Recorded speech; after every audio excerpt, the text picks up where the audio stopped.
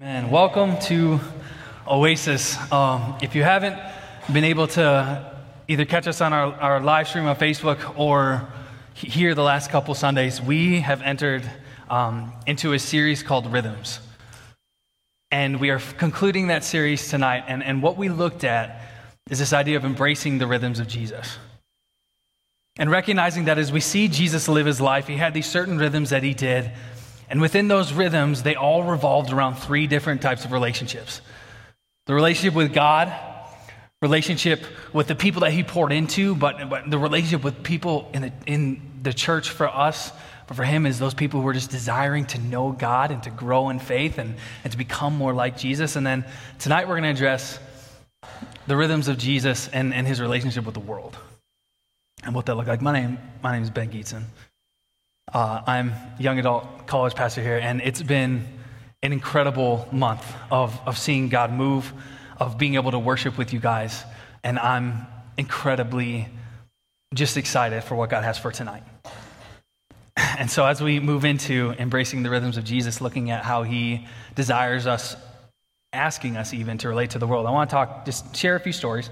Do you know anyone in your life who has told you, or said these things like, oh, you're going to leave, or maybe like some of you were just back home and you're leaving, and I don't know if you have this person in your family who say, okay, make good decisions, make smart choices. I feel like I have a ton of those people in my life, and there's a reason for that, because I tend to not make good decisions sometimes. I tend to do things that are a little off and a little weird. I'm the guy where something's shiny and new and bright, I want to touch it, and I want to see it, and I want to know what it does. I'm the guy that pushes the red button when it says don't push the red button. That's who I am. When I was 10 years old, I was, for some reason, me and a couple of my friends, this was in Huron, South Dakota, and we were walking around. Somehow, we went from my house through the state fairgrounds, which is in Huron, down, I don't even remember what road that is, and we just kept walking, and we were wandering for 2 hours. And we somehow ended up in a field. I don't know how. We just got there because we kept walking and not paying attention to what we were doing. In the midst of this field, there was a fence. And when we got to the edge of it, and on this fence, there was a sign.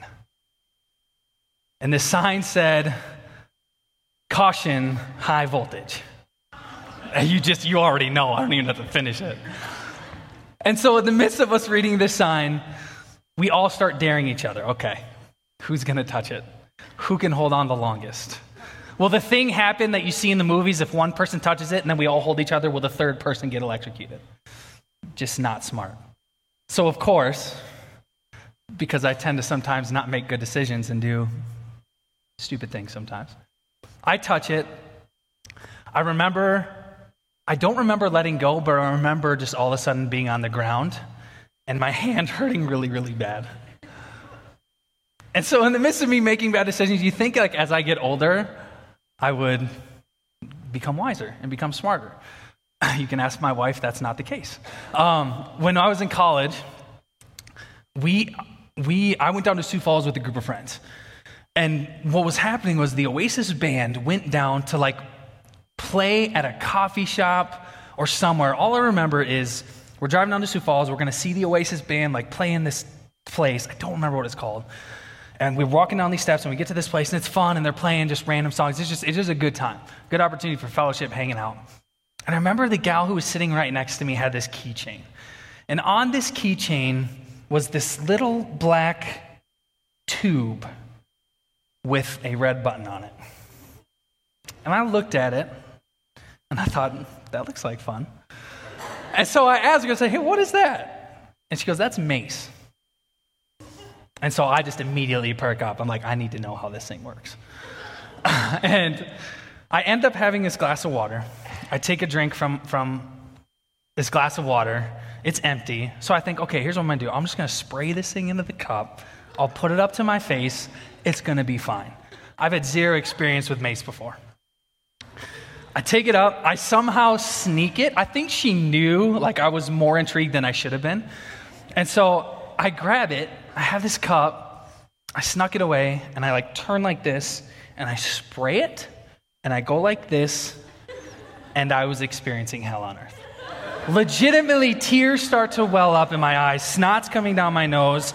I don't know what's happening. I just assumed in the midst of me spraying in this cup that I would be the only one affected. Everyone starts coughing. We're in this little space.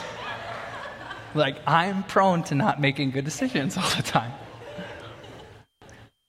And so, like, when I see scripture, and when I'm reading these stories in the Bible, and I'm seeing some people do what looks like just crazy, almost like idiotic things, I get intrigued by that. Now, we know Jesus was perfect. And we read time and time again of his going out and healing and performing miracles and speaking encouragement and empowerment to the people he encounters. And he does this so much that it actually encourages his disciples and the apostles to go out and know, hey, they can do the things Jesus did because he sends them out. See, Jesus was so incredible and impactful at being the Son of God, at coming with this vision of coming to earth, announcing the kingdom of God is here, it's at hand, repent and believe the good news. And when he did these miracles and these incredible things that proved he is who he said he is, that people couldn't help but flock to him. And so in Mark 2, starting in verse 1, we get the story of these 4 guys who what seems to be and what looks like do some really weird, crazy things. But it's for a really good reason. A few days later, when Jesus again entered Capernaum, the people heard that he had come home. They gathered in such large numbers that there was no room left, not even outside the dorm, and he preached the word to them. Some men came, bringing to him a paralyzed man carried by 4 of them. Since they could not get him to Jesus because of the crowd, they made an opening in the roof above Jesus by digging through it and then lowered the mat the man was lying on. When Jesus saw their faith, he said to the paralyzed man, "Son, your sins are forgiven." Now some teachers of the law were sitting there thinking to themselves, "Why does this fellow talk like that? He's blaspheming. Who can forgive sins but God alone?" Immediately Jesus knew in his spirit that this was what they were thinking in their hearts, and he said to them, "Why are you thinking these things? Which is easier to say to this paralyzed man, 'Your sins are forgiven,' or to say, 'Get up, take your mat and walk'? But I want you to know that the Son of Man has authority on earth to forgive sins." So he said to the man, "I tell you, get up, take your mat, and go home." He got up, took his mat, and walked out in full view of them all. This amazed everyone, and they praised God, saying, "We have never seen anything like this." I read this story and I see these 4 friends, these 4 guys, doing something that seems like not a good decision. And I feel like in the midst of, as I'm reading this story, God is asking us a question. And it's one that we all have to get to the point of wrestling with. And the question is this: are we willing to do what God is asking to bring people to Jesus? Are we willing to do what God is asking to bring people to Jesus? You see, as we read this story, I felt, even when I've read the story before, I've sometimes tried to relate myself with the man on the mat and not necessarily knowing that I needed Jesus and not necessarily the friends who brought him to Jesus. And as I read the story and even as I dove in this week, looking into it, recognizing that these 4 guys loved their friends so much, recognized that Jesus was something special. There was more about Jesus than any other person that they've ever known, that they needed to get their friend who was paralyzed to him. And they were willing to do whatever it took to get their friend to Jesus, including risking a lot more than we actually could ever imagine. Are we willing to do what God is asking us to do in order to bring people to Jesus? And so immediately on the surface, we see and read that these 4 guys, they, in homes in this time, they were usually 1-story homes with a flat roof. And a lot of the time, there would be a staircase that would lead up to the roof, which was just normal. During really nice seasons of when the weather was really nice, they'd go and there would be times where they would sleep outside at night on the roof. There would be moments where families would go up on the roof together to pray and to worship. They would store tools and just things on the roof. They used it as a storage place. And so what we see is these 4 guys who knew they needed to get their friend to Jesus come to Jesus' home, which was Peter's home, which is where Jesus was staying, and see all these people. And they don't immediately think, okay, there's all these people, there's no way we're going to be able to get them to Jesus. They think, and I'm assuming they even pray, it's how can we get our friend to Jesus? So they most likely see this staircase that walks up and gets them to the roof. And so these 4 guys carrying a man on a mat who is paralyzed get up to the roof. And their thought process is, okay, let's start going to town. Let's do whatever we can to get this man to Jesus. And they're risking a lot. First and foremost, they're risking their physical well-being. I know it's only one story, but along with me not being a great decision maker sometimes, I also am incredibly clumsy. And I don't like heights. Like, this sometimes scares me a little bit. I'm not that far up, but it's enough that if I just miss it wrong, I fall, hit my head on the chair, game over, Brendan has to come up and finish the sermon. But I don't like heights. And so they're willing to risk, and again, it's not that far, but they're willing to risk not only themselves, but their friend to get to the roof, to get their friend to Jesus. We got to have like a sounder when I'm just going to go on a tangent and tell a story that I probably shouldn't tell because we're going to go long. This is happening right now. When we were in Watertown, we had a home. We bought a home, me and my wife. And she really liked Christmas lights on her house. Right? I mean, that's great. The problem is, in the midst of liking Christmas trees on our house, I didn't want to ever take them down. And so we had Christmas lights on our house all year long. We were that family. We were that house. I'm pretty sure our neighbors hated us. And so in the midst of getting Christmas lights on our house, you had to get a ladder up, put it on the side, reach it to the roof. It was maybe like 15, 20 feet up. And I don't know if you've seen the videos of the firefighters who go, like the competitions of them like running up the ladder to get to the top. I felt like I was like that every time I go up the ladder. And so I go up super fast, I get to the roof, I'm super confident, and then it's time to come down, and it's game over. There was one moment and one time where I was sitting up on the roof. My wife had held, because I don't like it, she held the ladder for me to get up, and she says, hey, babe, I'm going to run to the store real quick. I'll be right back. Yep.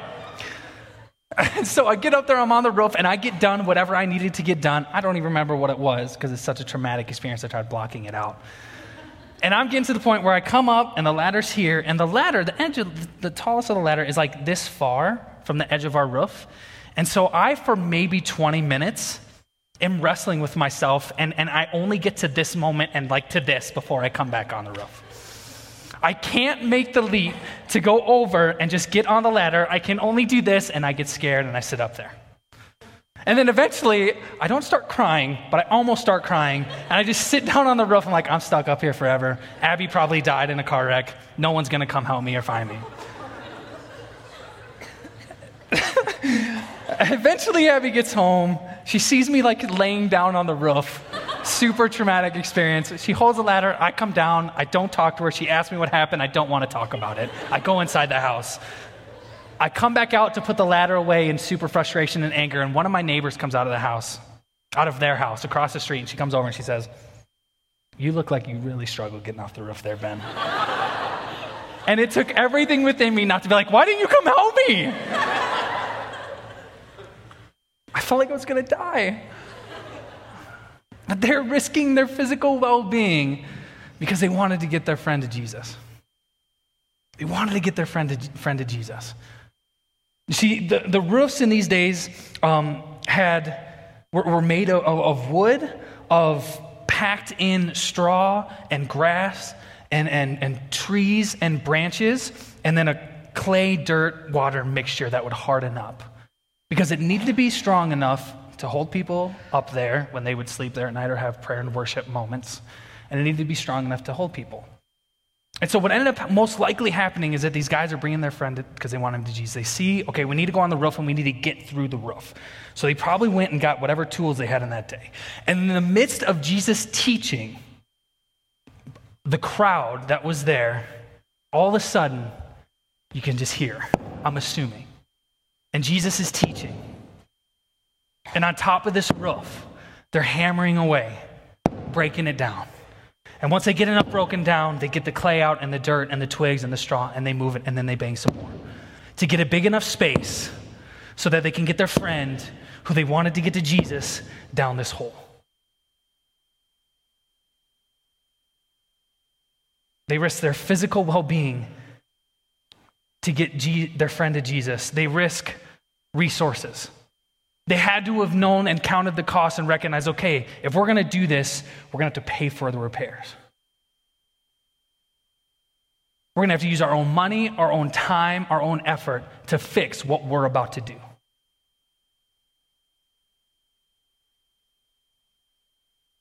And then finally, as we read this and as we dive into it, they risk their own social reputation and social, actually, humiliation.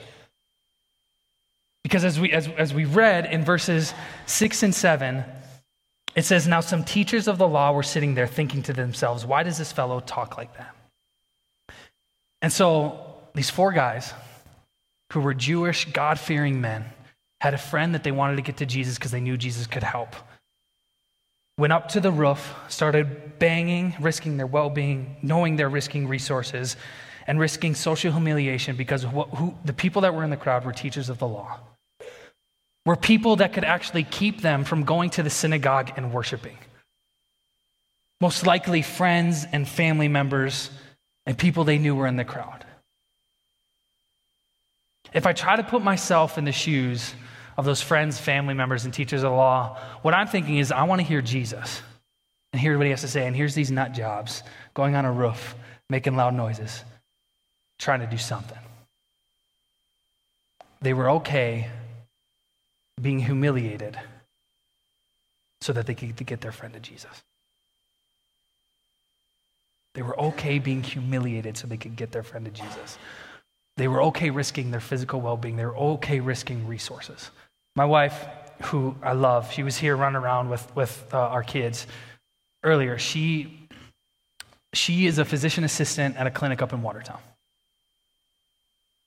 And a lot of times, there is this kind of stigma of medicine and the sciences and faith and spirituality. And our world has created this dynamic where they're against each other.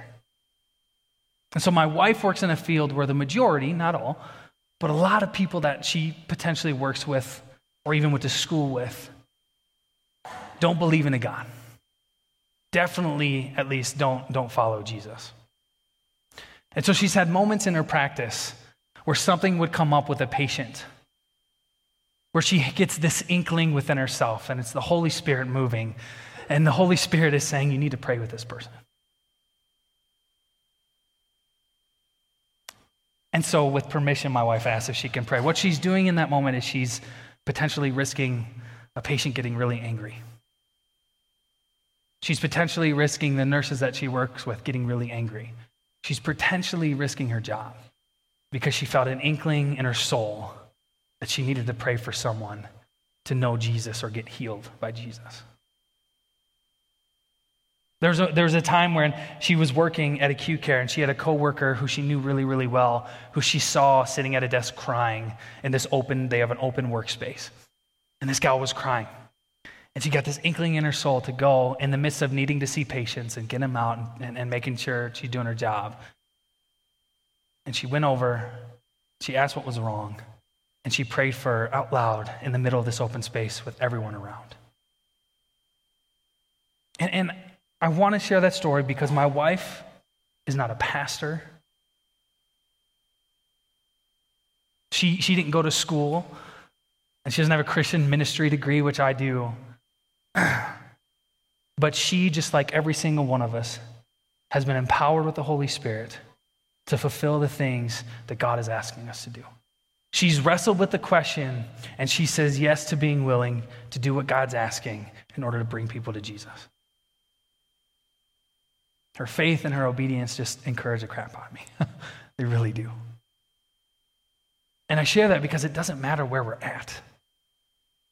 We have the ability and the opportunity that God's given us to bring people to Jesus, to pray for them, to share the gospel with them, to invite them to church. God has given you influence over friends and family and classmates and roommates to help them encounter the life-changing transformation and redemption that Jesus offers.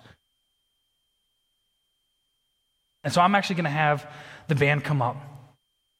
And Jana, as you come up, you can start playing, but I'm going to go into 3 things that I feel like God is asking of us and wants us to remember in the midst of pursuing our relationships with those who are far from God.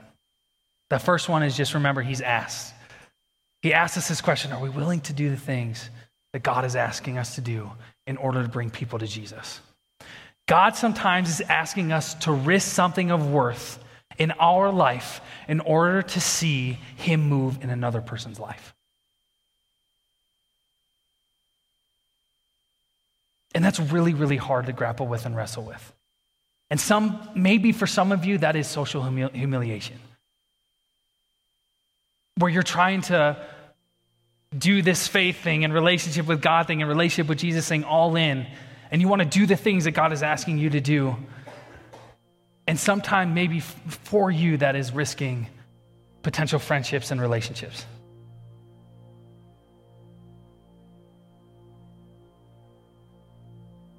But what's amazing about the ask, what's amazing about God, and as He has us wrestle with this question, is He doesn't leave us there.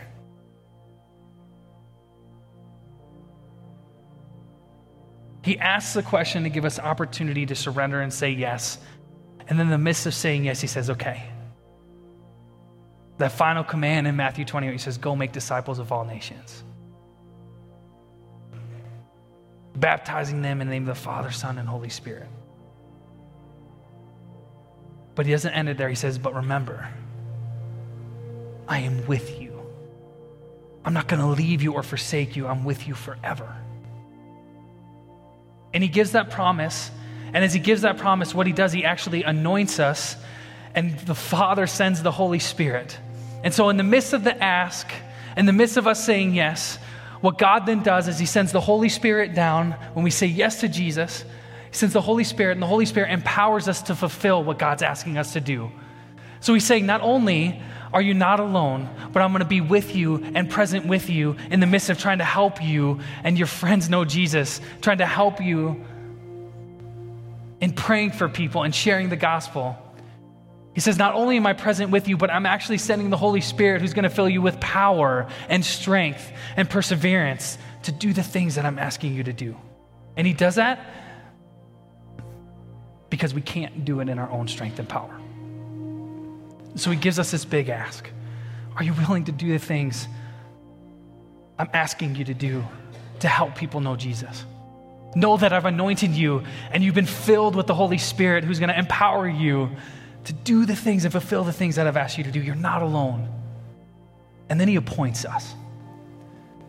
And appointing is just this. It's God has ordained for us specific connections with people at specific times. We don't have to wait till we graduate college and get our first job or in a certain relationship in order to bring people to Jesus, in order to pray for people who are struggling, in order to share the gospel. He's saying, no, recognize right now that you have influence over people in your life that are friends and family and classmates and roommates who are far from me that need me.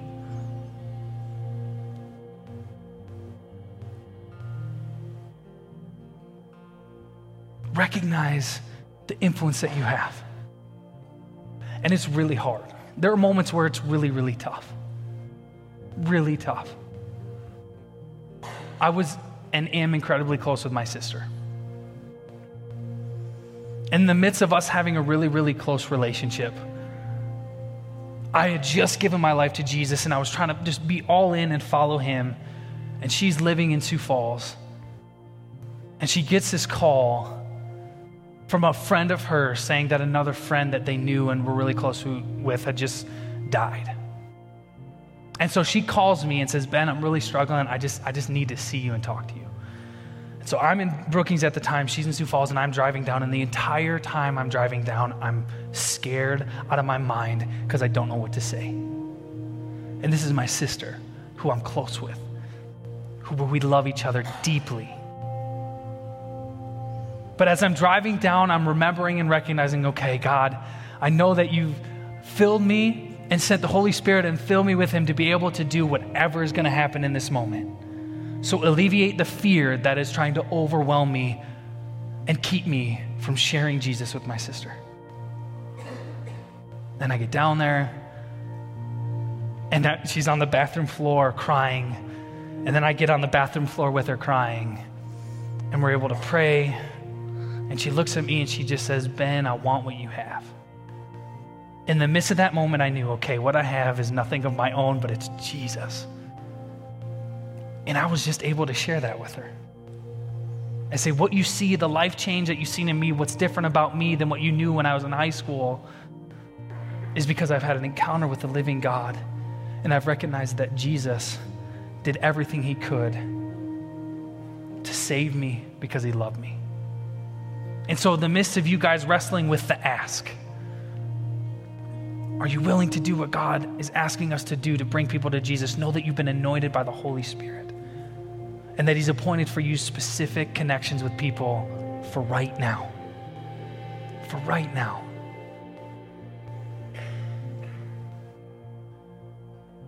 So we're going to pray. And we got the 3 words up there, and we'll leave them up there for a little bit. And I want you to just pray through. Maybe some of you haven't just said yes to I'm willing to do, God, what you asked to help bring those I love, those I'm around, those that you've given me influence over, those that are in my life that I know are far from you. I'm willing to do what you're asking me to do to help them know you. Maybe you just need to ask or just remember and recognize that you've been filled and empowered by the Holy Spirit to fulfill the things that God's asking you to do. And then also, who's that one person that comes to mind right now? Who's that one person that God has ordained for this moment in your life now? He's asking, hey, pray for this person. Don't be afraid to invite them to church. Don't be afraid to invite them to small group. Don't be afraid to go ask them how they're doing, and in the midst of whatever's going on in their life to say, can we pray with each other? Can I pray for you? Knowing that you're anointed, empowered by the Spirit to do the things he's asking you to do. Who's that friend that you need to be praying for? Write their name down. Pray for them every single day. Ask God to reveal in moments when you're living life with them. Ask him to make it really clear when you need to just step out in faith and bring them to Jesus. What I love about what's happened in the last month and a half is every single week we get cards that say first-time guest.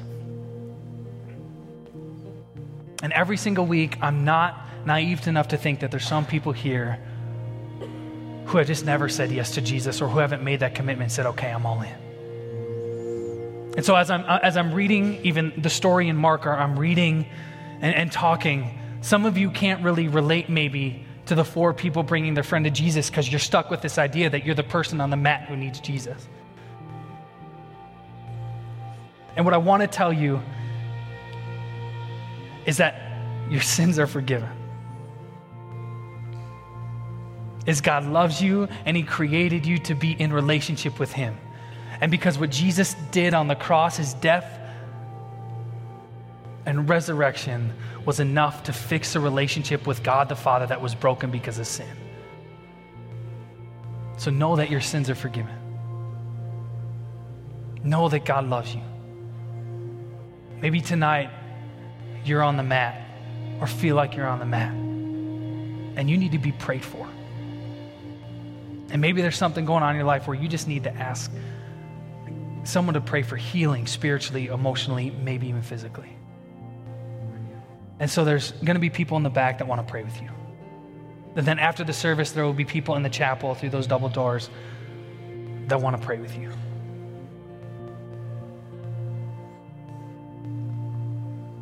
Who's the person that God's bringing to your mind? Pray for them right now in this moment. And if you need to say Jesus and want to say yes to him and say, I'm all in, there's people in the back that want to help you with that process, that want to pray with you.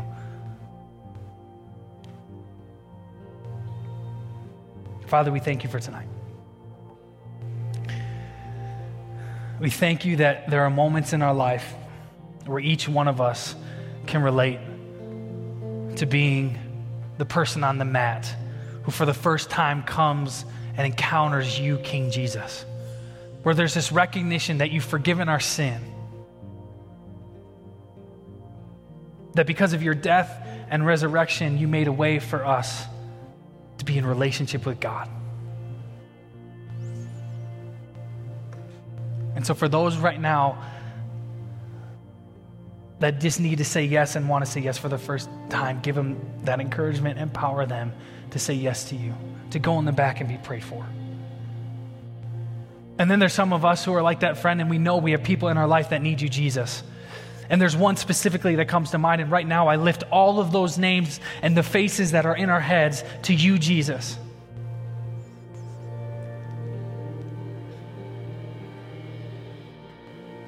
We thank you for the opportunity that you've given us to be a part of how you do life change and transformation. We thank you, God, that you're asking us to be a part of helping people know you well.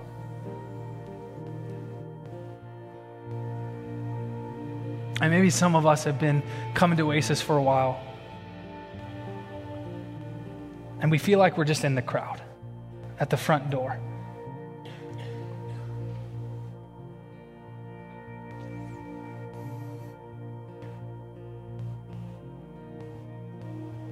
And we want to finally just say, okay, God, I'm all in.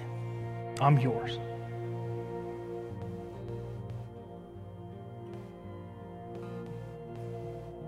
Thank you that you give us the strength, that you empower us to overcome our greatest weaknesses and fears, that your perfect love casts out fear.